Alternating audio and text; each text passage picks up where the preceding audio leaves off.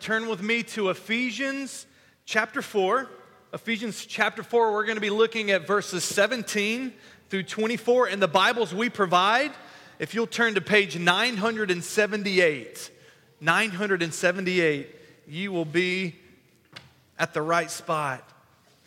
Well, my name is John Chesty, and I serve as one of the pastors here. And this past week, I got to experience something that I'd never experienced before. I went with some friends on Patriots Day to the Red Sox game, and the Red Sox won, even with the rain delay, and it was a great game. And then after the Red Sox game, as if that wasn't good enough, we went and cheered on some of the runners in the Boston Marathon. Now, who got a chance to see that this past week? Got some here. Anybody else make it down there? Jason made it down there on the front here. Man, Ed, yeah, definitely. You know, as I watched and as we cheered on these runners, I'm also sitting there and I'm reflecting about life. Many of you guys know that sports played a pretty big role in my life. Football, growing up, I played football in college, so it is shaped. I think about sports. I like sports. I like to be active. I'm not as active as I should be now. But one of the things that impressed me on Monday was the resolve in these athletes. Now, I got a few pictures that I took on my iPhone here. I want you to see some of these. This is one guy. Man, we're standing there in Kenmore Square, and you can just see him. Like, this is at the 1 mile marker. 1 mile. We were there saying, you can do it. Finish. 1 mile to go. And so they got to be sensing the finish line. You got a guy like this. Here's another one. You may not be able to tell this very well, but the guy in the middle there has no shoes. He ran the entire Boston Marathon barefoot. And then I don't know if you heard this story about this guy. Mikhail Malamed. Hopefully I said that right. He has muscular dystrophy, finished at 5 a.m. the next day, over 20 hours, but he finished, and he's got a medal here. I think the mayor gave him a medal. The resolve of these athletes with the task at hand. When I think about their resolve, I think backwards to their training. You see, most of these didn't just show up Monday to run a marathon. Who's ever trained for a marathon? Who's trained for a half marathon?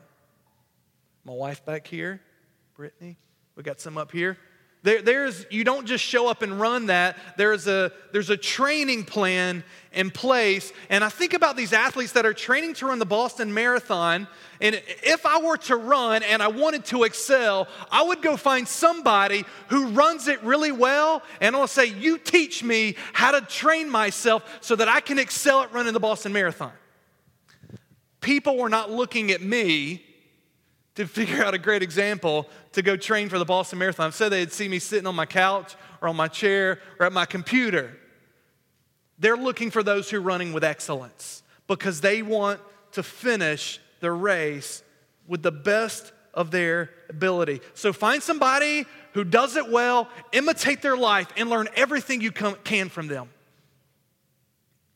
Today, when we come back to our study through Ephesians, Paul is going to give us a similar exhortation.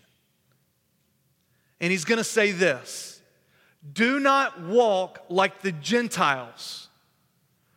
Rather, set your eyes on Christ. Learn from him.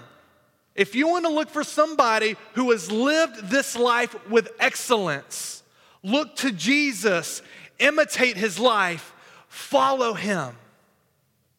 What if we looked to the example of Christ and we walked and ran the Christian life with great resolve? In a nutshell, that's what I want to challenge you with today. So let's go to Ephesians 4 and let's hear the word of God. Ephesians 4 beginning in verse 17. Now this I say and testify in the Lord that you must no longer walk as the Gentiles do in the futility of their minds. They are darkened in their understanding, alienated from the life of God because of the ignorance that is in them due to their hardness of heart. They have become callous and have given themselves up to sensuality, greedy to practice every kind of impurity. But that is not the way you learned Christ, assuming that you have heard about him and were taught in him as the truth is in Jesus.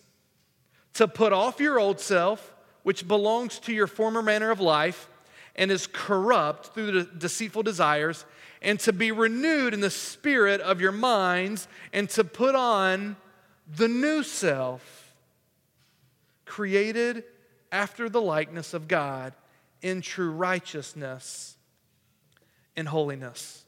You can see this passage is broken up into two sections. The first exhortation is do not, negatively, how you should not walk, and then positively, beginning in verse 20, based on how we learned about Christ, how we should walk, to put off, to renew our minds, and to put on. So let's start with the negative, verses 17 through 19. And the truth that I want you to get today is this, the first truth. You are no longer dead like the Gentiles, so don't walk in impurity. You are no longer dead like the Gentiles, so don't walk in impurity. Paul wants to make it extremely clear that our lives must stand in sharp contrast to those who do not know Christ. Now just think about it for a second. He's writing this to the church at Ephesus, which is primarily filled with who? Gentiles. Jews and Gentiles. You've got Jews and then Gentiles, which is everyone else. Probably most of us here are Gentiles. So he's saying, in one sense, you are a Gentile, but because of who you are in Christ, do not walk like the Gentiles do. You are now a new creation. You have a new identity. And what we're going to see here is that one's inner thinking has powerful effect on one's external actions. So Paul's going to begin to teach them why do you not walk like the Gentiles? He's going to start with their mind, and then he's going to end with how their thinking plays itself out in their actions. And it's the same for you and I. What we think eventually plays itself in what we do. So what do we see here? We see 4 reasons why we should not walk like the Gentiles. And the first one is this. He says, their thinking is futile. Do not walk as the Gentiles do in the futility of their minds. This is reminiscent here of Romans chapter 1. I've got it on the screen here for you. For what, Paul writes previously, for what can be known about God is plain to them because God has shown it to them. For his individual attributes, namely his eternal power and divine nature, have been clearly perceived ever since the creation of the world and the things that have been made, so they are without excuse. And listen here, he says, for although they knew God, they did not honor him as God or give thanks to him, but they became futile in their thinking and their foolish hearts were darkened. He's describing all of humanity here. They knew God, but they did not honor him or give thanks to him. He's saying you can see in creation that there is a God. We live and we ask, where did we come from? And you keep going back and say, well, where did he come from? Or where did he come from? Eventually you get back and there's something at the beginning that cries out that there's a creator. But he continues on in verse 25 and he says this. He says, because they exchanged the truth about God for a lie and worshiped and served the creature rather than the creator who is blessed forever. Amen. They exchanged the truth of God for a lie. They worshiped the creature rather than the creator. At the root of futile thinking is an elevation of the creature above the creator. we take the place of God and we begin to determine what is right and what is wrong. This is exactly what happened with Adam and Eve in the garden in Genesis 3. Satan is tempting her, and she says, no, but God has said we should not eat. And he says, did God really say that? And he says, you will not die. What's going on here? You've got the truth of God, and then you've got Eve who's wrestling with another truth claim from the serpent. And it says, Eve, when she saw the tree and that it would make her wise, it was good, she took of it and she ate. You see Eve here, who was no longer coming to God and saying, God is the creator, he is the one that has full right to decide what is good and what is bad. She's saying, I'm now in that place, and I can determine what is good and what is bad. At the root of futile thinking of the Gentiles is an elevation of the creature above the creator. Frank Tillman gets it right in his commentary on Ephesians, and he says this: the worshipful acknowledgement of the one God is foundational to all useful knowledge. Without this foundation, Gentile knowledge about how to live one's life is deeply flawed. Paul's not saying here that if you don't know Christ, you don't know anything. But what he's acknowledging is that if you don't submit and see the creator of all things, how can you understand this world? If there really was a creator, God, who made everything and he has purpose, if you don't get that, how can you fit all the little pieces in the world together? So you may have 10,000 facts that may be true, but if you don't have the big picture and how to fit all these together, you're eventually going to be led down a path that is not honoring to God. So your mind is a powerful thing, and what you set your mind on sets the trajectory of your entire life. Peter O'Brien in his commentary notes this. He says, an obstinate rejection of the truth of God is the beginning of the terrible downward path of evil. As we read through Ephesians 4:17 here, we're going to see it starts with a futile way of thinking, and then it's a downward spiral to just unrestrained sensuality and impurity. So they were futile in their thinking. The second reason he gives here is why we should not walk like the Gentiles. It says they are darkened in their understanding. As far as their understanding, they exist in darkness. Darkened. It's like if we were to turn all the lights in here out and you couldn't see any light coming in, and to go and try to find your way. They're in life darkened in their understanding. The God of this age has blinded their eyes to see the light of the gospel. And so their existence is aimless because they are ignorant of truth. The third reason, he says, is they are alienated from the life of God. And then he gives two reasons here. If you were to go in the Old Testament and you were to go to the covenant promises that God offered, you could go to Deuteronomy, and he holds up and he says, I offer before you life and death. If you're faithful to the covenant, you will receive life. Jesus says, I've come that you may have life and have it to the full. If you were to walk like the Gentiles, you are following people that are futile in their thinking, darkened, and are separated from the true life that is found in God. Why are they alienated from the life of God? He says it's because of the ignorance that is within them. A darkened understanding can only lead to an ignorance of reality, and then they are alienated because of their hardness of hearts. Now, let me just ask you a question. If we are going to be mature followers of Christ, what must our hearts be like?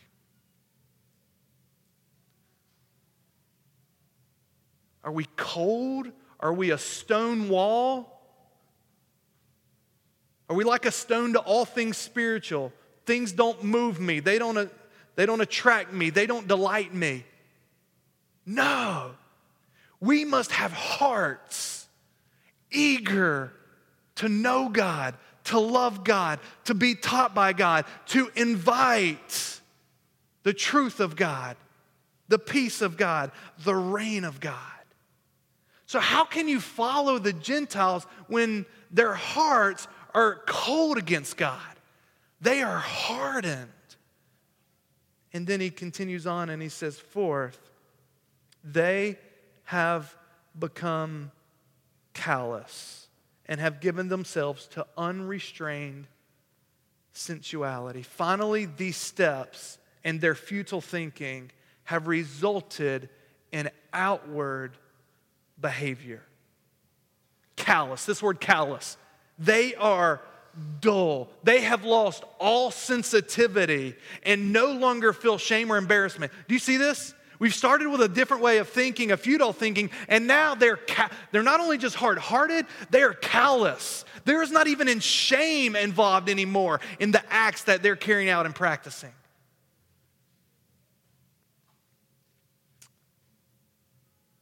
Frank Tillman says, those who engage in it indulge a selfish desire to assert one's absolute right to pleasure, no matter what anyone else might think of it, and in flagrant rebellion against the law. What's being described here is a thinking that's led to, I desire things and I'm going to go get what I desire, irregardless of what anybody else thinks, and particularly what God thinks. What does that sound like? This person has taken the place of God. They want to rule their life. I'm going to decide and I'm going to follow what I want. I am supreme. The creature has been elevated over the Creator.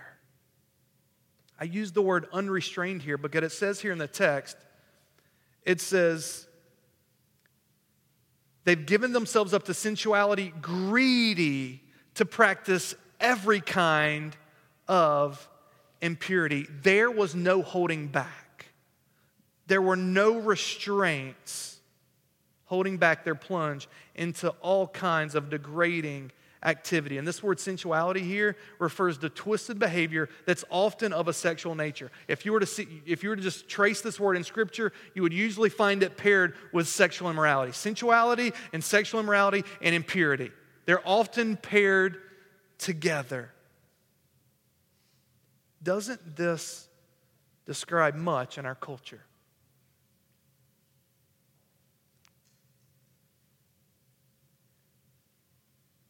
Non-believers in our culture don't want to be taught or told no.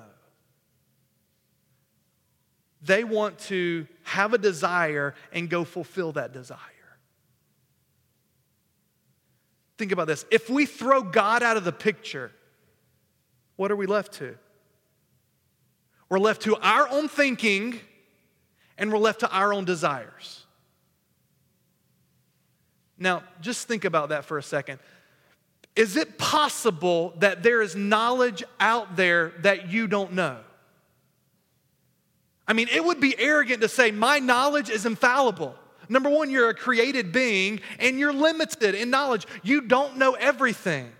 And so you could think something was right, but you could never have certainty because you don't know everything. Beyond that, your desires and what our biblical worldview teaches us, and we're going to see later, is our desires deceive us.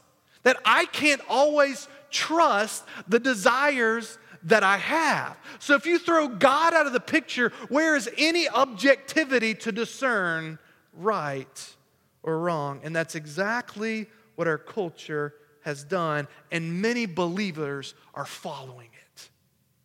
Look, I believe this message today that Paul shared with the church at Ephesus is so relevant for believers to hear. Don't look at the Gentiles in your walking. Why are you following them?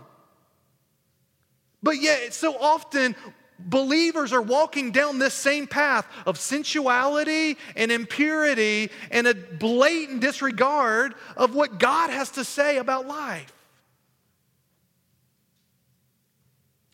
Do not look to the culture to learn how God wants you to conduct your bodies. That is the first truth. If we are going to submit to God and follow his direction, we must not walk like the Gentiles. But secondly, positively, well then how should we walk? You are a new creation in Christ, so walk in holiness. We come to verse 20 here, and Paul says, but, stark contrast, that is not the way you learn Christ. And he says, assuming that you've heard about him and were taught in him. Paul had been to Ephesus. Go read through Acts. He had spent much time there, but as he's writing this, it had been removed from the time that he had been there. So it's possible that he's writing to people who are hearing this that he doesn't know if they've really heard or learned about Christ.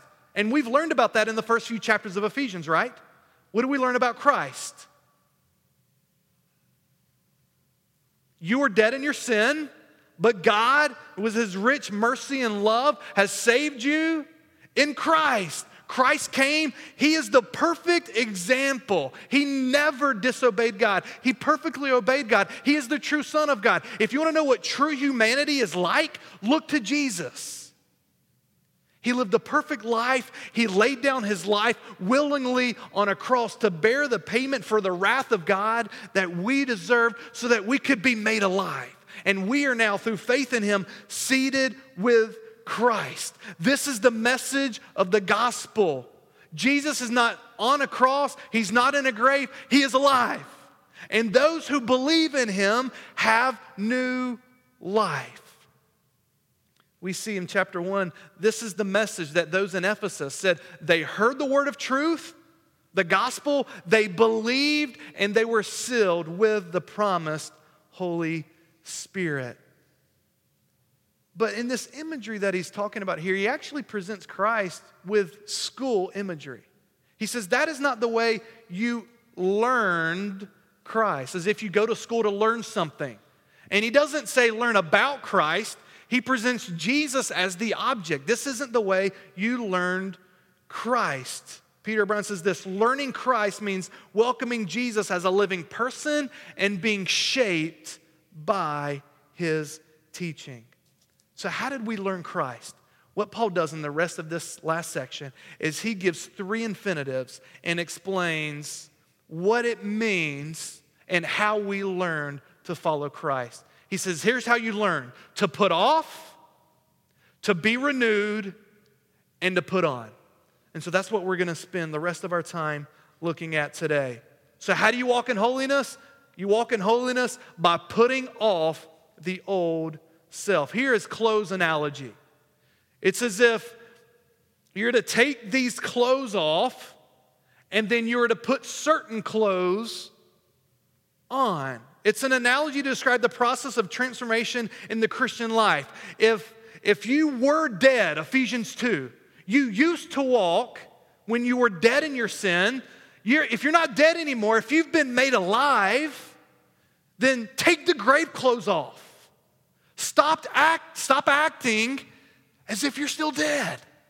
You're alive. Put on the righteousness of Christ. That is the imagery. So let me just ask you a question. Was this something, when he's saying put off, is this something that has already happened in the Christian life? Or is he commanding them, put off? It's a good question to ask. If you were to look at the text here, what does it say? It says in verse 22, this is the truth you were taught. You were taught to put off your old self, and then you were taught to put on the new self. To help us think through this, I want to look to a related passage in Colossians. You see a lot of similarities between Ephesians and Colossians. In Colossians 3, Paul says this. He says, put to death what is earthly in you, but now you must put them all away. Is that something, that first passage there, is that something that has happened or he's telling them to do? He's telling them, put to death. You must put them away. But look at 3:9. Do not lie to one another, seeing that you have put off the old self. What is he saying there? It's something that's already happened. What we see Paul do, he often can go back between the indicative and the imperative. And this is true of us. If you are a follower of Christ, Your old self was crucified with Christ. It has been put off. But in the same sense, Paul can say, act that way. In other words, become and practice what is true of you positionally. You've already put off the old self. Well, stop acting like that. Put on Christ. So I would say implied here in Ephesians is he's not, yes, it's true we've put it off. Now he's saying positionally, it's put off. Now practice, put it off. Become and practice what has been true of you in Christ.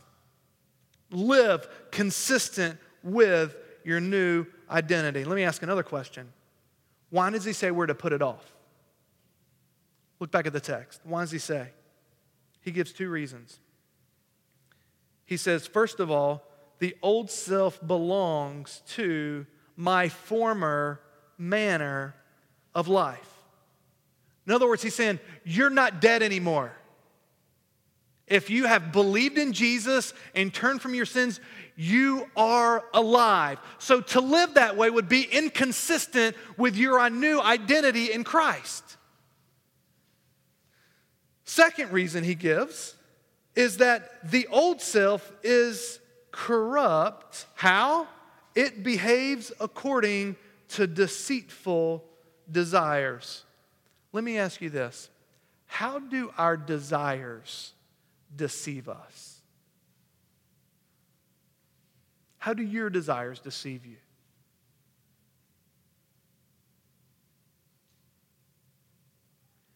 Our desires hold out the promise of joy, of satisfaction, and yet they often cannot fulfill what they hold out. Your desires are screaming, do this, it'll satisfy you. What did we see in the Gentiles? They were walking in unrestrained sensuality and impurity. So if they desired sexuality, they went after it. But what Paul is telling you to think rightly about Christ is that your desires can deceive you. Has that crossed your mind? Look, what would this world be like if we all act on our desires? I mean, I'll be honest with you. Sometimes I am shocked at the desires that I see showing up in my heart. Anybody else there? Look, I want you to know, I'm not perfect. I'm not standing here as one who is, I'm not Jesus. I just point people to Jesus, okay? So I'm sometimes shocked. Where did that desire come from? Even as a believer. If we always acted on our desires, can you imagine what this world would be like? No, we don't act on our desires. Just because I want it, I don't necessarily need to go and have it.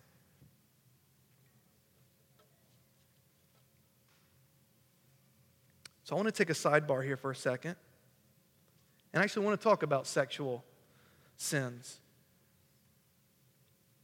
Because our culture, and even as I look at the church today, we in many ways are buying into the Gentile way of life. And sensuality and sexuality is characteristic even of many people who claim to follow Christ. God's plan for sex. And let me just pause here for a second. As I said a second ago, I don't stand here as one who's perfect. Many of you have been in here before and you've heard me share about I was addicted to pornography about 6 years of my life. Okay, that's a background. Look, I have sexual sin in the past that was not honoring to God. Okay, I stand here talking with that in mind. I don't stand here as one who's perfect. I stand here as one who's come to learn Christ and to see that I am called to put off, to renew my mind, and to put on. So that's the background here, okay? I'm not standing here throwing stones. I'm saying, how can we as a church collectively pursue holiness so that Christ will be magnified in our lives? God's plan for sex, He is opposed to all sexual activity outside of heterosexual marriage. And as I share that, let me just make this absolutely clear. If you're here today and you are involved with homosexuality or same-sex attraction, I want you to know you're welcome. Look, I want to love that person the same that I love anybody else. I'm not here in this, I'm not holding up homosexuality as one sin that's separate than anything else. I would say you are welcome just like the heterosexual couple who's engaging in sexual immorality before they're married. You're the same. I'm speaking to both here. You guys follow me here? I'm not elevating one or the other. God is not just opposed to homosexuality. He's opposed to all sexuality outside of heterosexual marriage. And I understand that is a very culturally challenging statement. I know that. But if we don't teach about this, you're going to learn about it somewhere. I guarantee you, our culture is teaching you how to think about homosexuality. And so, we don't talk about this every Sunday. But I do believe as the text gives rise to it, that we ought to think biblically and critically about what the Bible says about sexuality. The Bible and God calls everybody to walk in holiness. And so this is the message to everybody. No matter what you're wrestling with today, the call is pursue holiness. Sex outside of marriage. Maybe you're not married. You're before marriage. Maybe you're in marriage and you're wrestling with adultery. Maybe it's pornography. Here's what my perception is. We often say, I have desires. These desires must be good, and so I must carry them out. I'm not married, but I really love this girl, and we're attracted. It must be okay. I know I'm married, but I have this relationship with this other person, and I have these desires, and so I must follow those desires. Or when it comes to homosexuality, I have desires of same-sex attraction, so homosexuality must be okay. I'm going to highlight a resource today. It's a book called Is God Anti-Gay? It's a small book. Man, you could probably read this in a day, and it is really good. And Sam Alberry, it's written by a guy who wrestles with same-sex attraction. It's not written by a guy that has nothing, he's coming from that. And he says this, all of us have desires that are warped as a result of our fallen nature. Desires for things God has forbidden are a reflection of how sin has distorted me, not how God has made me. We often think, I've got these desires, they must be from God. Well, how do you know that? He continues. He says, the gospel helps us to see our own desires in a different light. We should expect a number of Christians to experience forms of same-sex attraction. That shouldn't surprise us. We live in a fallen world. What marks us out as Christian is not that we have never experienced such things, but how we respond to them when we do. The gospel helps me to process my desires. So if you're here today and you're even wrestling with same-sex attraction, or you're not married and you're wrestling with attraction to your future spouse, how does the gospel help me to think about that? How are we to respond? What does Paul say? Put them off. This is not how you learn Christ. You learn to put off sin. He's not giving you an option as if, man, if you want to, you can put off sin. He is saying, this is those who follow Christ. We pursue holiness. What characterizes our life is a continual pattern of put off, renew our mind, and put on. And Jesus didn't just call us to put off certain sins. Jerry Bridges says this, no one can pursue holiness is not prepared to obey God in every area of his life. So there must be a comprehensive desire to put off all sin, and there must be a continual practice of our lives. Now, if we're going to grow in maturity in Christ, as John Owen says, we must be killing sin, or sin will be killing you. Or as Jerry Bridges says he says this, every sin we commit reinforces the habit of sinning and makes it easier to sin. If you are lazy when you think of sin, it is going to reinforce this pattern of sin. If you're here today and you're like, man, I am head deep in sin, I want you to know there is great hope in the gospel. But every choice you make to sin reinforces that habit. It becomes, like to say, a snowball. The way you make a snowman, you start with a small snowball and you roll it once and then you roll it again. And if you keep rolling that, it's going to become a huge, massive thing. That's why pornography just about ruled my life. I made one first choice and then another choice and another choice, patterned after time, and that's now became what was consuming my life. But do you know how I crushed that snowball in my life? It was the grace of God, the power of the Spirit that led me to make a different choice. To put off. If saying yes to sin reinforces that habit, what is the reverse? That's true. Saying no to sin and putting off. And tomorrow again, saying no to sin and putting off. And again, saying no to sin and putting off. And if you do that over time, you'll look back and say, man, I'm pursuing holiness. And this huge snowball that was ruling my life has been crushed as I've put my eyes on Jesus and I'm resolved to walk in holiness. Look, I believe, man, if you're here today, you're like, man, I'm seeking and winning. There is great hope if you will leave today with great resolve from the power of the Holy Spirit to say, I'm going to put off sin. And I'm going to wake up the next day, I'm going to put it off. You'll look back over time and see that God is sanctifying you and working His great truth in you. But let me ask you this. How do you know if you're being deceived by your desires? How do you know if it's a good desire or a bad desire? I just mentioned a second ago homosexuality. The way I think through same-sex attraction is I say, this is a desire I have. How do I know if I should follow it, if it's from God or not? So this leads us to the second truth. Walk in holiness by renewing your mind. We need some objective reality to renew our minds and teach us what is a good desire and what is a bad desire. And we don't just need any objective reality. We need an objective reality that we can trust.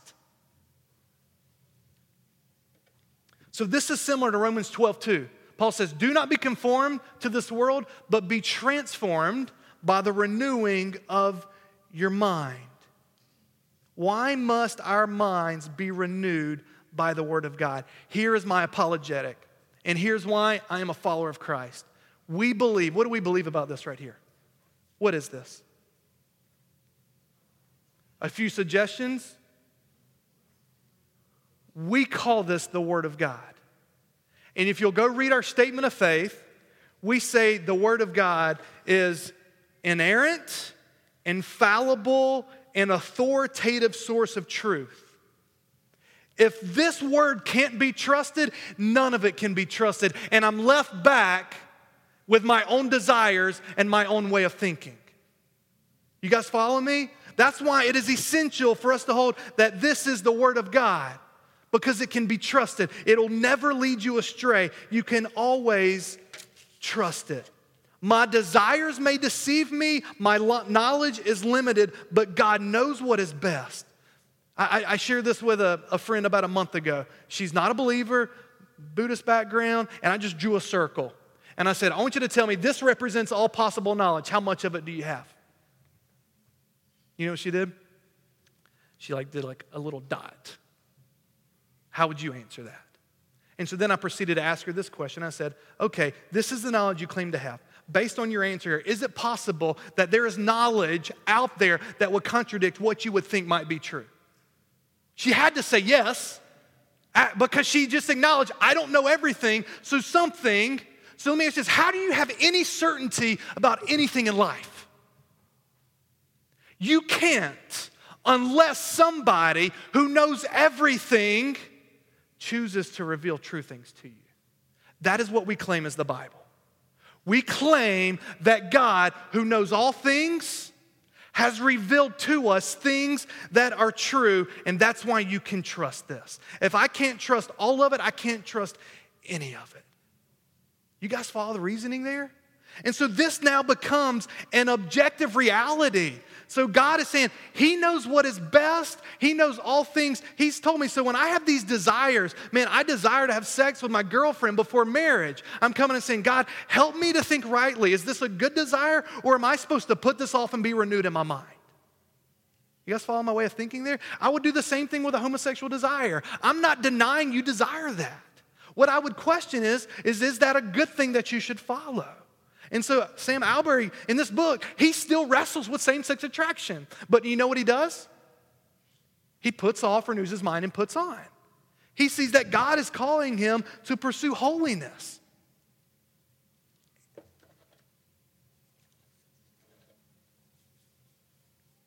Let me show you a picture of what this is like.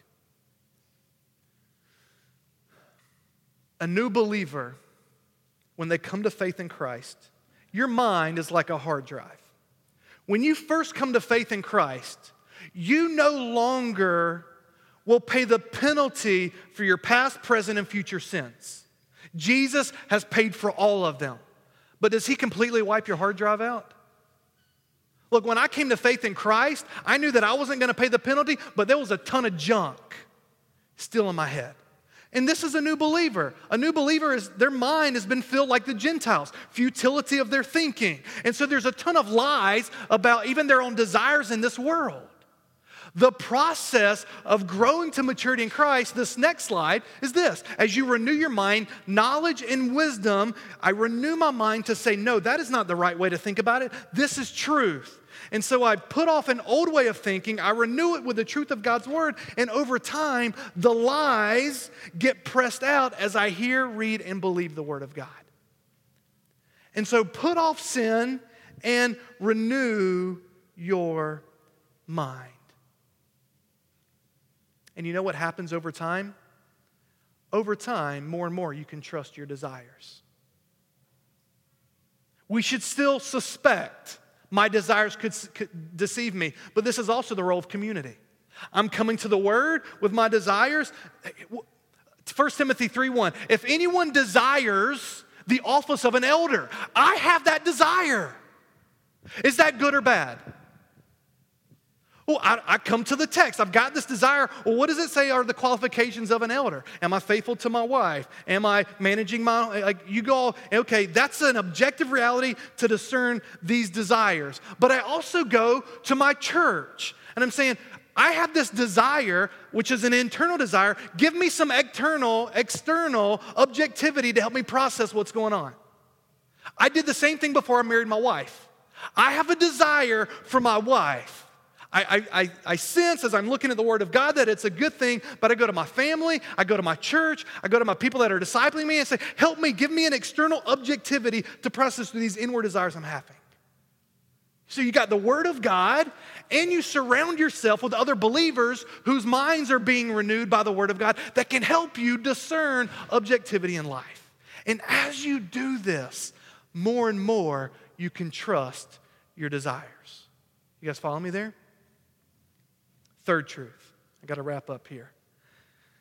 We're to walk by putting off, we're to walk by renewing our minds, and we're to walk in holiness by putting on the new self. If you are in Christ, you are a new creation. Look at the text here. It says in verse 24, to put on the new self, created.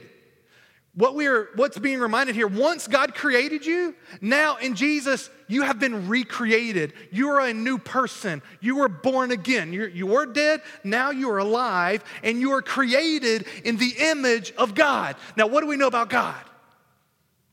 He's holy and He's righteous. And so what Paul's saying here is, you're now created in the image of God. Be holy and righteous. We are to put on Christ. You've heard us talk about the 3 circles here. We shared it on Easter. God's design, because of sin, there's brokenness, and we shoot to solve this brokenness in many ways. But the gospel, what I've just shared with you, we repent and believe. But what is the last arrow?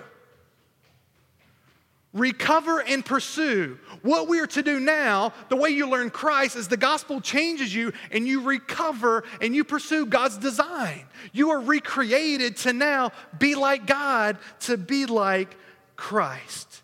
So we are to grow to maturity and be like Christ. But there's a problem. Oftentimes we run this race and we start looking around and somebody else replaces Jesus. I love this quote by J.C. Ryle in Holiness. He says, let us never measure our religion by that of others and think we are doing enough if we've gone beyond our neighbors. Look, holiness isn't, well, I'm holier than them. And don't we do that often? Well, man, I'm not that bad. We can always find somebody below us. Paul doesn't say, man, find somebody below you to make you feel good about your holiness. He says, look to Jesus. That is the example, God.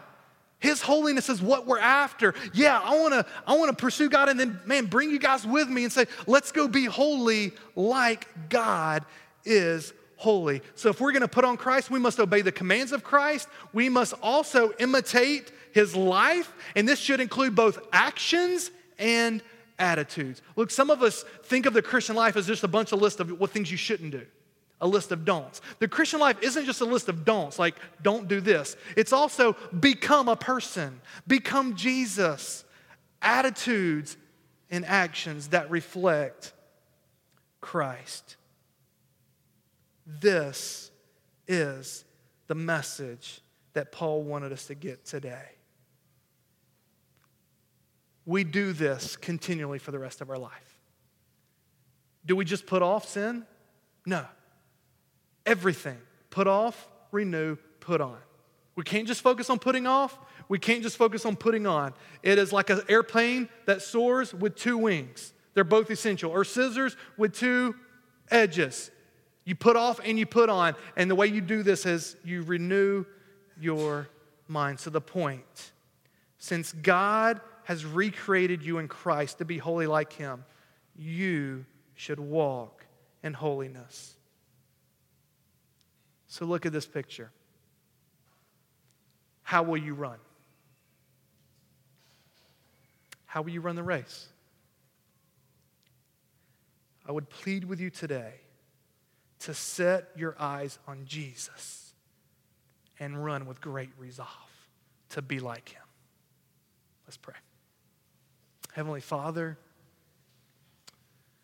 God, I know this is a challenging word for our culture that in many ways looks like the Gentiles with unrestrained sensuality and impurity. But God, you have called us to be a people like yourself, to be holy. God, as you worked this great redemption in me and killing and putting off sin